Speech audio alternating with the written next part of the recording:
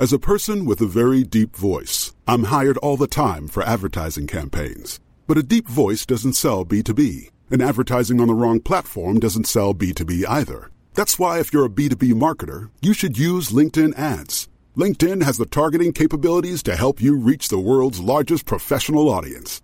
That's right, over 70 million decision makers all in one place. All the big wigs, then medium wigs, also small wigs who are on the path to becoming big wigs.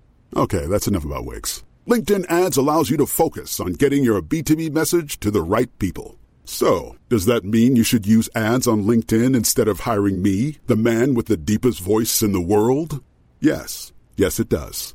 Get started today and see why LinkedIn is the place to be to be. We'll even give you a $100 credit on your next campaign. Go to linkedin.com/results to claim your credit. That's linkedin.com/results. Terms and conditions apply. Thinking about your next career move in research and development? Then it's time to make your move to the UK.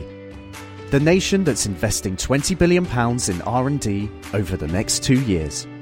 The nation that's home to 4 of the world's top research universities. The nation where great talent comes together. Visit gov.uk/great talent to see how you can work, live and move to the UK.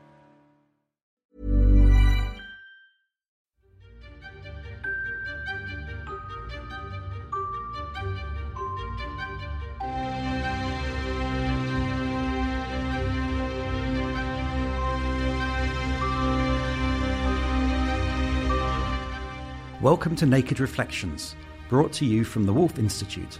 I'm Ed Kessler, and each week I'll be taking an in-depth look at the stories reported by our friends over at The Naked Scientists. What does the latest scientific stuff mean for the rest of us? Stay with us and find out. The most frequently used words in the title of our Naked Reflections so far? Probably conflict. We get some earnest statistician, no names, no pactrial, to crunch the numbers later. But in the recent show Resolving Conflict, Gershom Baskin, who's been trying to knock heads together in the Middle East for decades, talked about the time when his own family were caught up in the conflict he was trying to resolve, and his wife's cousin was killed by Hamas. When a year later an Israeli soldier was kidnapped and taken off to Gaza, I was approached by someone in Gaza who was living through Israeli bombings and incursions in the immediate aftermath of the attack on the Israeli military base. From that time, that was July 1st to 2006, until 5 years and 4 months later, I was making continual efforts to mediate between the government of Israel and Hamas on a prisoner exchange that would bring the Israeli soldier home. Eventually that happened, and I was able to bring about a breakthrough that eventually led to the release of the soldier, and 1,027 Palestinian prisoners were released in the deal. And it was very complex and very difficult. By the way, 4 people who were responsible for killing my wife's first cousin were released in the prisoners' deal. And his wife, his widow, was one of the people who appealed to the High Court in Israel against the deal, and doesn't speak to me until this day for my involvement in releasing the people who killed her husband. That's an example of conflict resolution at the sharp end, to put it mildly. And we have on our panel this week another peacemaker, Dr. Gwen Bernier of Merton College, Oxford, a political anthropologist whose research focuses on peace and conflict in Colombia, and who worked closely with the Colombian government to bring about the historic peace deal with that country's FARC guerrillas in 2016. But there's a more formal and legal approach to conflict resolution, the investigation and persecution of international crimes and atrocities by establishing an international rule of law. Central to this project is the evolving work of the International Criminal Court based in The Hague. Step forward Mark Kirsten of the Munk School of Global Affairs and Public Policy, whose authoritative blog is called Justice in Conflict. Well, welcome to you both. Mark, when did politicians first start thinking about an international system to deliver justice? And let's ask the question, what even counts as justice? The system of international justice that we have today really started at Nuremberg, but political actors more broadly really started thinking about how to prosecute adversaries for what we now consider war crimes much earlier. So just to name one example, the British did consider prosecuting Napoleon for, again, what we would consider war crimes today. You also have the example of, after World War I, the desired prosecution of the German Kaiser. That didn't end up happening because he received exile in the Netherlands. But there were efforts long before Nuremberg to set up some kind of system of international justice. But the person who really thought, first of all, of a kind of permanent international criminal court was the founder of the Red Cross, Gustave Moynier, who contemplated this idea of a permanent institution to prosecute war crimes, crimes against humanity, these types of atrocities, because of what he witnessed in Solferino and elsewhere, this very brutal cost of warfare, especially with technological advancements. And eventually, I think this cost of violent political conflict and warfare led to a recognition by states that this piecemeal effort of sometimes prosecuting people or sometimes seeking revenge against some people without recourse to international law or to any law, for that matter, was unsustainable. And so you do have this Nuremberg moment following World War II, of course, with the prosecution of the Nazis. This attempt to make Nuremberg a more permanent feature, or the Nuremberg Principles a more permanent feature of international affairs and international relations, really got stuck during the Cold War and then is revived in a significant way after the end of the Cold War and what many people see as this kind of liberal cosmopolitan moment of the 1990s. And eventually we see the establishment of a permanent international criminal court in 1998 with the Rome Statute. So how does this play out in Colombia, Gwen? Thank you very much for having me, and fascinating to hear Mark talk.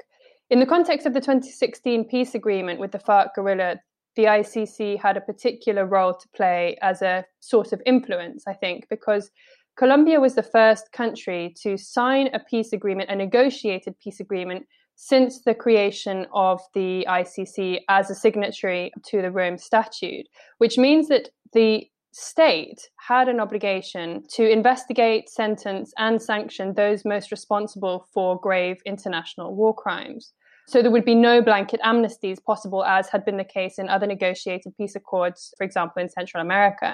And it was clear that the ICC was watching. There were lots of meetings with the General Prosecutor's Office and the government negotiating teams to establish what the limits were. And there was a kind of latent threat that the ICC would be interested in stepping in if the resulting peace accord did not meet those international standards. And so they created this very innovative formula called the Special Jurisdiction for Peace, which is point 5 of the 2016 peace agreement.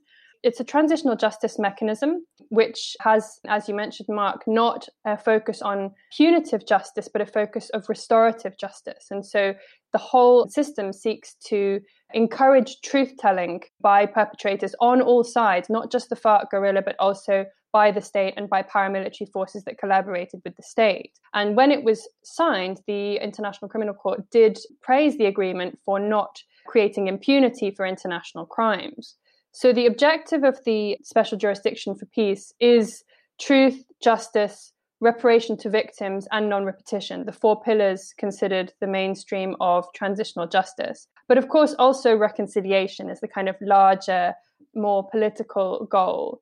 You know, it's a mechanism that seeks to tell the truth and create some forms of symbolic justice, enough justice to guarantee the non-repetition, and allows Colombian society to turn the page on its violent 50 years of conflict.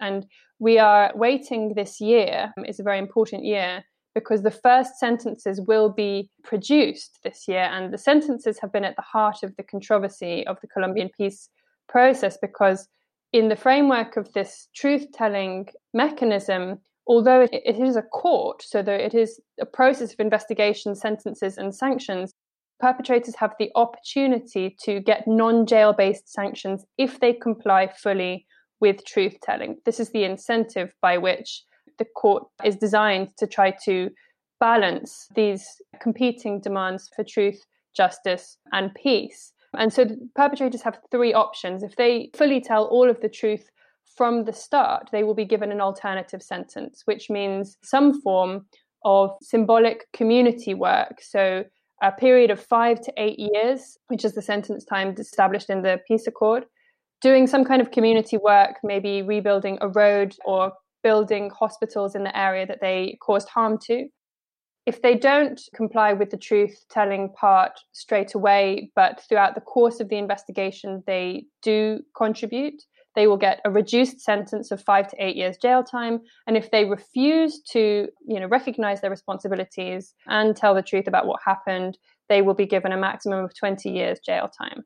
And so this was the kind of controversial formula, controversial for some sectors of Colombian society. However, it was an innovative formula which permitted the balance of the different principles and was celebrated by the Prosecutor's Office of the ICC as a formula that would seek to prevent impunity and provide some measure of justice, but also allow society to turn the page. I think the terms that we're using are important, but also quite abstract and significant, right? Justice, peace, conflict, truth are probably the most historically contested terms in human history, right? I mean, we're basically talking about the building blocks of philosophy and not just law and accountability efforts or peace processes. And so, yeah, I think there is something central to any justice effort that relates to truth. The question really is what truths are possible within different types of approaches to justice and accountability. If we're focusing on criminal justice or international criminal justice, because I think, they're obviously similar in the types of truths that they'll produce, the primary truth that is produced as a result was probably something that we would call a forensic truth, right? That certain crimes transpired as a result of certain perpetrators on certain days, using certain motivations, with certain consequences. And so we have a forensic kind of truth that's established. That's a really important type of truth, and it's related, but doesn't necessarily produce other types of truths, right? Historical truths. What are the historical processes that result in certain crimes being perpetrated? They're not necessarily social truths, right? Crimes are embedded in their social context, and those truths matter too. They may not get you convicted, but they may explain why you perpetrated the crimes that you did. And of course, moral truths, right? Was this bad, and why was this bad? It can't just be, I don't think, often at least, that a crime is bad because it's a crime. A crime is immoral because it's a crime. That's a little bit, it's a tautological claim.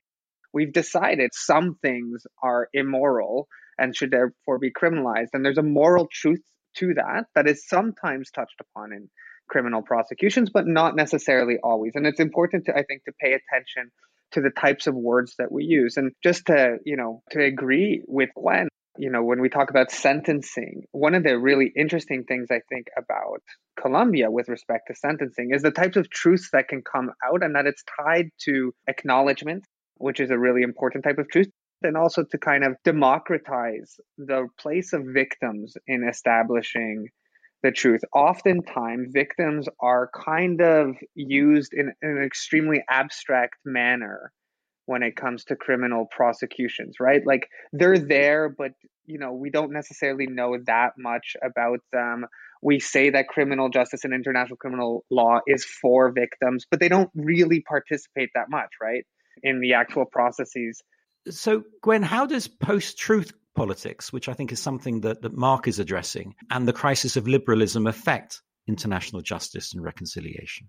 I think it's really important what Mark is saying, that this is all happening in social contexts, because there's really a very important relationship in transitional justice processes between top-down and bottom-up.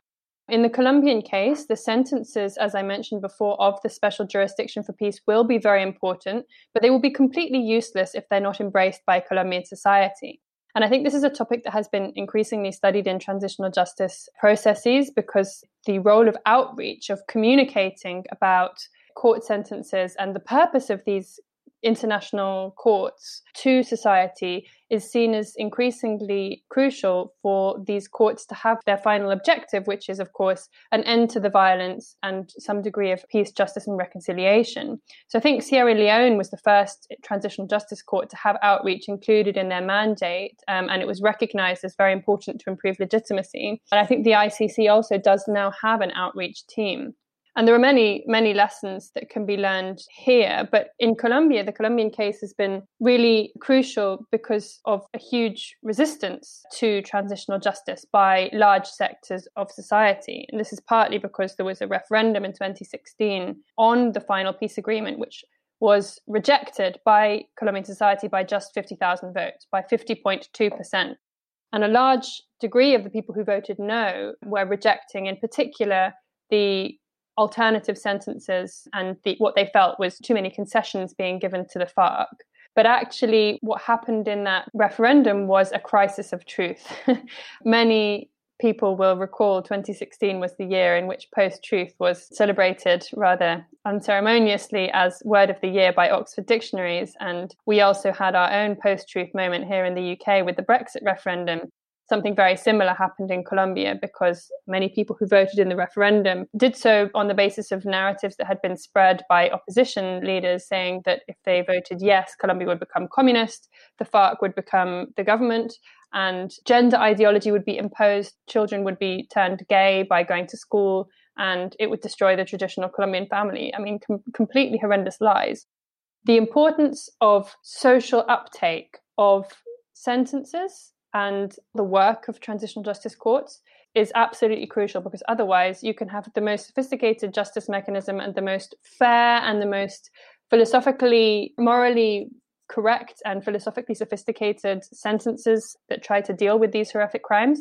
But if society doesn't understand them in the way that they're intended, then they can not only not have the intended effect, but they can even backfire and create more polarization and more violence. This is Naked Reflections with me, Ed Kessler. My guests this week are Mark Kirsten and Gwen Bernier, author of the wonderfully titled book, Chocolate, Politics and Peacebuilding. We're discussing justice in conflict. I'd like to go upstream, as it were, and look at the concept of justice in a more general way. Here's an article from the Horizon magazine that features on the Naked Scientist website. Reinhold Mangundu of Stellenbosch University in South Africa writes about food poverty, starvation, and what he calls food justice. People need to have sovereignty over the type of food they produce. Food justice fights for the decentralization of food production. For us to achieve food justice, we need more localized, sustainable food systems, more food production through agroecological practices, such as permaculture, where people can grow food in sustainable ways, imitating nature's ecological processes. Food activists from all over the world are pushing to localize food systems through a spectrum of initiatives. Food sovereignty movements give power to local people to produce their own healthy food. This bottom-up approach involves fighting for the rights of local farmers. In communities, more food networks can also be established where people go and exchange food produce.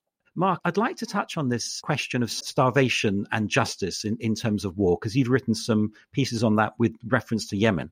There's two colleagues who wrote the piece, on my blog. There are gaps in international criminal law and international criminal justice, right? It's not a fully baked, beautiful cake, so to speak.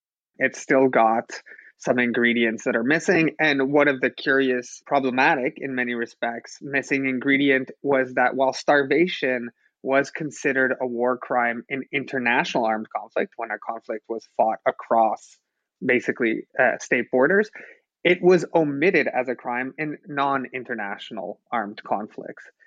This is probably largely a mistake of history and maybe a degree of the interest of states in avoiding this, but it was almost universally understood to be an oversight. So states led by Switzerland and others came together and they amended the Rome Statute of the International Criminal Court to recognize that, yes, starvation is a war crime in civil wars.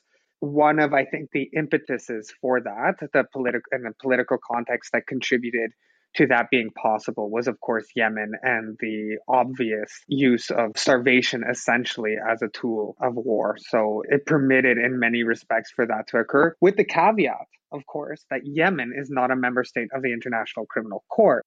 So while this tragedy may have contributed to filling one of these gaps in the landscape of international criminal law, the sad irony and perhaps tragic irony is of course, that the people of Yemen cannot actually benefit from it.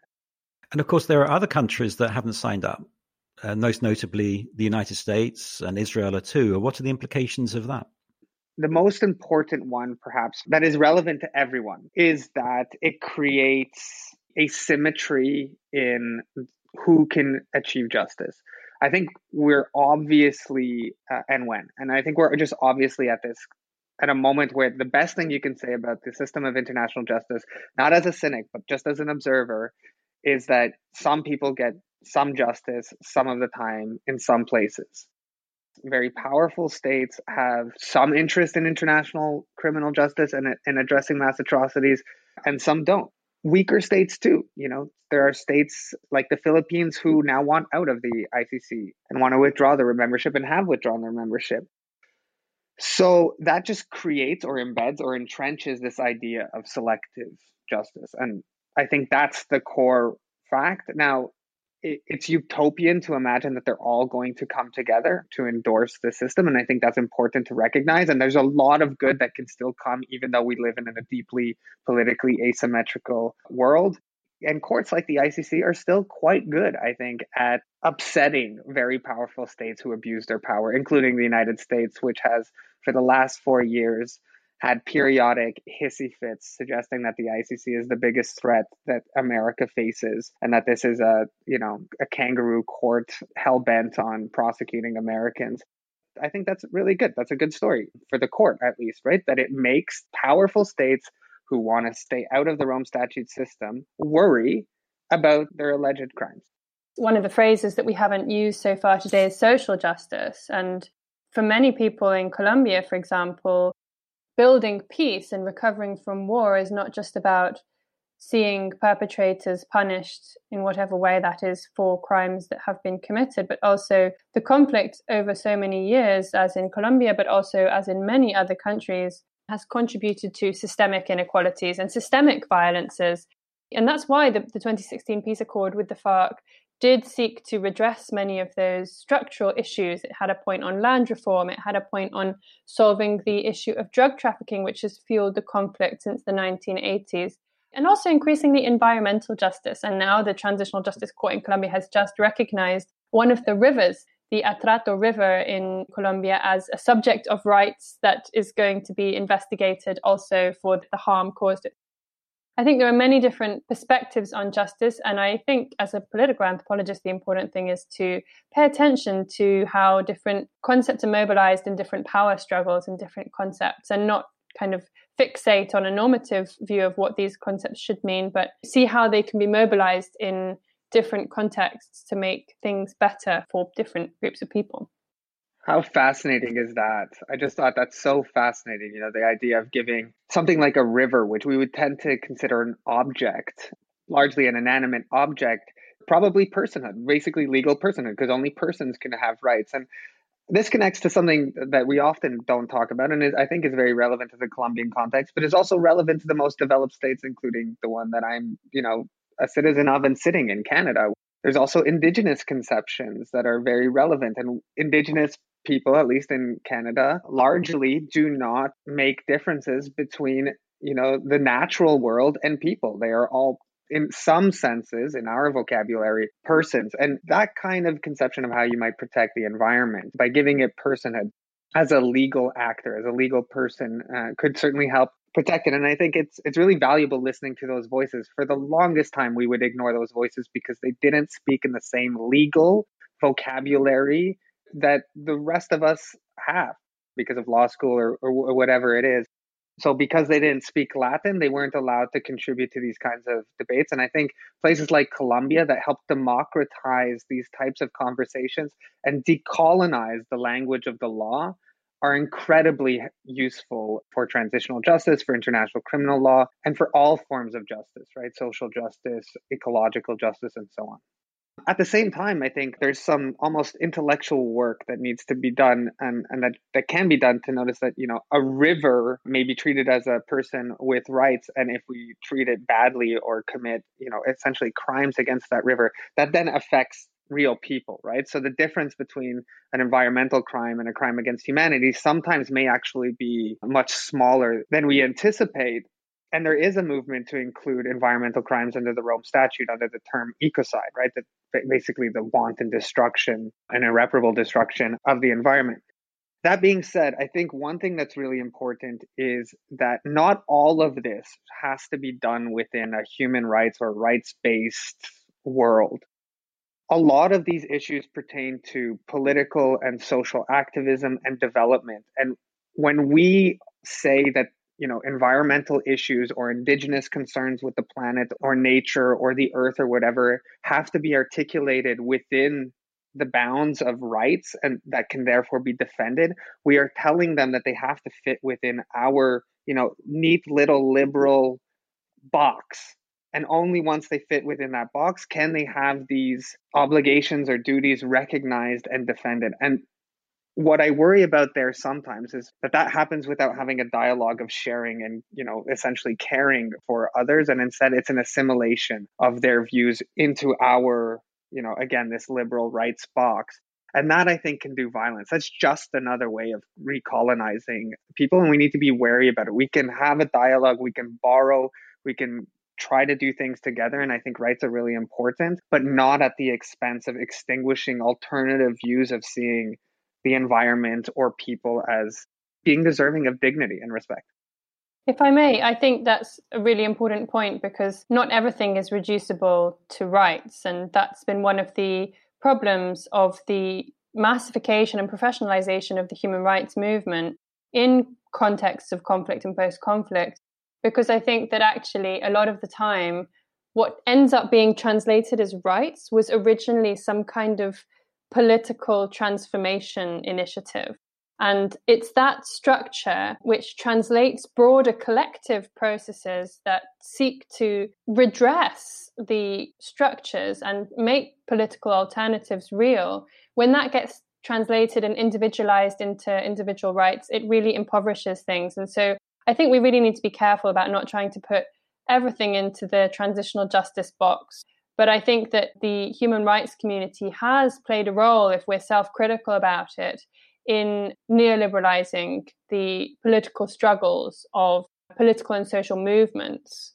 And I think we need to also find ways at an international level of going back to being in solidarity with those movements and supporting those struggles. The only way we are learning to express our support for those struggles is through legal mechanisms or rights-based processes. And I think that ends up debilitating the ways in which international solidarity can function. I couldn't agree more, just with the one point that I think, because it's such an important takeaway, which is that if transitional justice is everything to everyone, it'll end up being nothing to anyone. And that's so important to recognize.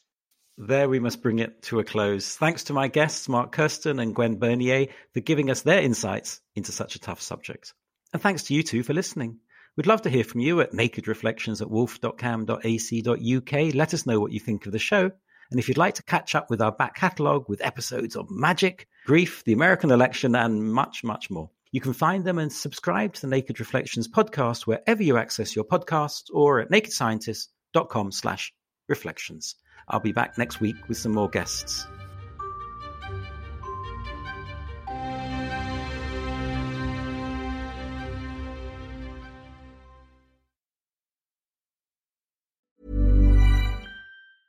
Thinking about your next career move in research and development?